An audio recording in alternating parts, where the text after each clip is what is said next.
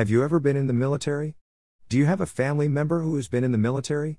Have you or your family member ever had to battle an enemy while being in the military? Have you or your family member ever fought in a war? Have you ever won a battle, but lost the war? Of course, these questions and scenarios do not apply to most people, but I am sure there is someone here who can relate to military life. However, I want to go a little deeper and talk about the battles we all face every day. It does not matter if you are in the military or not, because this is something we all deal with, but maybe we did not recognize it as such. Do you realize that you are in a battle every day? There is an internal battle within ourselves, and there is an external battle with the forces around us. Whether you believe it or not, there is spiritual warfare that you are involved in. However, unlike the battles and wars the military face, the war of true Christians has already been won. We may lose a battle here and there, but the war is already won. It is our job to stay in place and occupy the position in which God has placed us. Let's talk more about the internal battles. Have you ever tried to lose weight? In doing so, have you struggled with eating healthy or exercising on a regular basis? You know you need to lose weight for health reasons, but you are not motivated to put in the work. Have you ever tried to change a habit? Perhaps you were diagnosed with diabetes and told that you need to reduce your sugar and carb intake. Have you struggled to follow your doctor's orders? The doctor told you that you could die if you don't change your ways, so you want to do it, but you struggle with saying no to sweets or breads. Have you ever wanted to leave your current employment and seek something better or different? Is there a voice inside that tells you that you cannot do it because you are too old, or too valuable to your current employer? However, you are stressed in your current role, or you are not comfortable in your current place of employment, so you know you need to make a change. There are so many scenarios I can share, but the bottom line is that there are internal battles we face on a daily basis that can keep us in bondage to ourselves. We are battling our own flesh, and some of us are losing miserably. However, I am going to tell you how to break free. There is a man named Jesus who was human just like us. He battled with himself and won. If you don't believe me, read Matthew 26:36-44. Jesus was in a battle, and he prayed three times for God to deliver him. Yet he recognized that he had a job to do, and what he was dealing with was not about him. He won because he did not allow his flesh to dictate his future. He lives today because he did not give in to his flesh. He allowed God to complete a work in him that resulted in everlasting life with no more pain and suffering. He won the battle and the war. As a result, we only have to focus on our battles because the war is already won. Jesus overcame death so that we can do the same. When a true Christian dies both physically and spiritually, there is life after that death. Our Christian walk is the thing that will enable us to win the internal battle. Jesus is the only human who had a perfect walk. We will never be able to have a perfect walk, but we have a duty to try every day to come as close as we can. The devil has a walk, and he is relentless in completing the goals he has set for himself. He is busy all the time, and we should be busy with the walk that God has set before us. God has ordered our steps, and all we have to do is follow him. Now let's talk about these external battles that we have less control over. I am here to tell you that you have more control than you think. You do not have to let the enemy, the devil, rule your life. Satan is God's devil. God created him, and he has limited power. He recognizes the power that true Christians have, so he only comes after us when we are at our weakest or lowest point. His goal is to move us out of the position that God has placed us in. However, when we put on the whole armor of God, you can stand and remain standing where God has placed you. You can find the whole armor of God in Ephesians 6:10-18. I want to take a moment to stop and tell my pastor, Elder William Akins, to thank you for how you broke this down to a clear understanding so that I can share this powerful information with others. In case you don't know what soldiers wore during Bible times, I will try to explain it here while showing you the correlation to God's armor. The first piece of armor mentioned in the Bible is a belt of truth. The Roman soldier wore a belt that held everything together. When things are falling apart in your life, you should stop and ask yourself, are you wearing your belt of truth? Now, what is truth? Truth is the objective standard by which reality is defined. Truth is not subjective, meaning it is not subject to people's opinions. It is not relative to the situation that you are in. Truth is objective and based on the standard set by God alone. If what you think is true does not align with the truth of God, then it is not true. There is only one truth, and that is whatever God says is true. When you operate in the truth from God, you don't have to worry about things falling apart because your belt of truth is holding things together while you stand your ground. Remember, the goal of the external battle is to stand in place and hold your position. The next piece of armor mentioned is a breastplate of righteousness.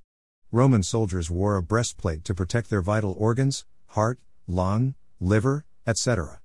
As you know, when you sustain injury to a vital organ, you can die. This breastplate was attached to their belt, and the belt kept the breastplate in place. It held it together. In the same way, your righteousness should be anchored to the truth. If your truth is relative, your righteousness will be relative and considered filthy rags. I don't know about you, but I want my righteousness to be considered clean. Why is being clean important? I am glad you asked. Uncleanness hinders function. Think of a car's engine that requires an oil change after so many miles.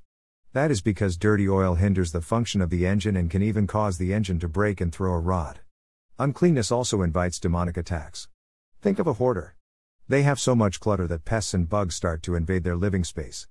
We need to clean it up. Let me clarify what righteousness is. Righteousness is your response to that objective truth. When the truth of God is holding your life together, your response will be protecting your position and standing your ground. Your righteousness will protect you from things that are meant to kill you. Your righteousness deals with you being right with God, and when your walk is upright, God will justify you and declare that you are righteous. It starts with repentance, which is a change that happens in your mind, your heart, and your direction. We have to repent before God justifies us. The next piece of armor mentioned is having our feet shod with the preparation of the gospel of peace. The Roman soldier wore caligae, which were sandal boots. The soles had spikes that allowed them to grip the ground when fighting. It kept their feet from slipping. The straps went up their calf and shin and stopped just below the knee. Think of shin guards and cleats that today's soccer players wear. From a spiritual standpoint, preparation is the foundation, the base upon which we stand. Gospel simply means good news, and we can stand strong when we can have peace with God. Peace with God means having peace of mind and peace that surpasses all understanding. That kind of peace allows you to have joy on the inside because you know that you win in the end. The joy of the Lord give you strength, and now you have come full circle, having strength to stand your ground. What are you standing on? The most important piece of armor mentioned is the shield of faith. Some people think the shield is the round armor that you see Captain America using. However, that is a type of buckler. The Bible talks about God being our shield and our buckler. The shield used by the Roman soldier was called a scutum, and it was shaped more like a rectangular door, and it was used in a formation that made the soldiers look like a giant tortoise when they stood together. It was made of materials that were soaked in water before the battle so that when the enemy shot fiery darts, the shield quenched them and put the fire out. In a spiritual sense, the devil does not just want to pierce us with darts. He wants to burn us alive. He wants us to feel the pain and agony of the fire. He means serious business. However, when we are armed with the shield of faith, we can withstand his attacks and not be burned. Now, what is faith? The best meaning of faith I have learned is faith is the recognition and acceptance of reality as it truly is. When we have faith, we recognize and accept that objective truth I mentioned. Do you see how all of this fits together? That is why we need the whole armor of God. It all works together. The next piece of armor mentioned is the helmet of salvation. Everyone knows a helmet is meant to protect your brain. Roman soldiers wore helmets that covered their ears and their neck somewhat. Today's helmets barely fit on your head with straps to hold it on, and your whole neck is exposed. A bicycle helmet is even worse than the military helmet. A motorcycle helmet is better for bike riding, in my opinion. Yes, I am joking, somewhat. I digress. Let's look at salvation. The helmet of salvation protects our thoughts, which can be influenced by our heart. There are many verses in the Bible that call our heart wicked because it is ruled by our emotions. When our emotions are not in check, we can think bad thoughts, wicked thoughts that are not pleasing to God. The helmet of salvation protects our thought process and helps us guard our mind. Many people talk about salvation in terms of saving souls. The helmet is the hope of salvation. With hope, we have an expectation. The hope of salvation is that our whole self is saved, body, soul, and spirit. There are three phases to salvation. I mentioned justification. That is the first phase of salvation where our spirit is revived and connected with God after we repent. The next phase of salvation is sanctification, which is a process of reformation where our soul becomes more Christ-like. We are set apart in this process as we learn how to walk like Christ. The last phase of salvation is glorification, where death is the ultimate end to the corruption of the body. The Bible mentions in 1 Corinthians 15:51-54 that we will be raised from the dead and changed to have an incorruptible body, a glorified body that never dies. The last piece of armor mentioned is the sword of the Spirit. When we hear the word sword, we tend to think of the warrior's sword that is used to cut the head off the enemy. However, the sword the Roman soldiers used was more like a dagger that allowed them to stab their enemy in hand-to-hand combat. It is a precision instrument that enabled the soldier to inflict precise wounds to stop their enemy. The Christian sword is the Word of God, and it brings life, has power, is sharper than any double-edged sword, and is so precise that it can divide a spirit from the soul, and a joint from the bone marrow. When you read it and allow it to penetrate your heart, mind, and spirit, you can find discernment to know the intentions of people, whether they mean you harm or good. Hebrews 4:12, KJV. There are multiple pieces of armor and you need them all to be protected. If any piece is missing, you risk losing the battle. You need to put on the whole armor of God if you want to win the battles that you face every day. I hope this message was helpful. Until we meet again, I pray many blessings over your life.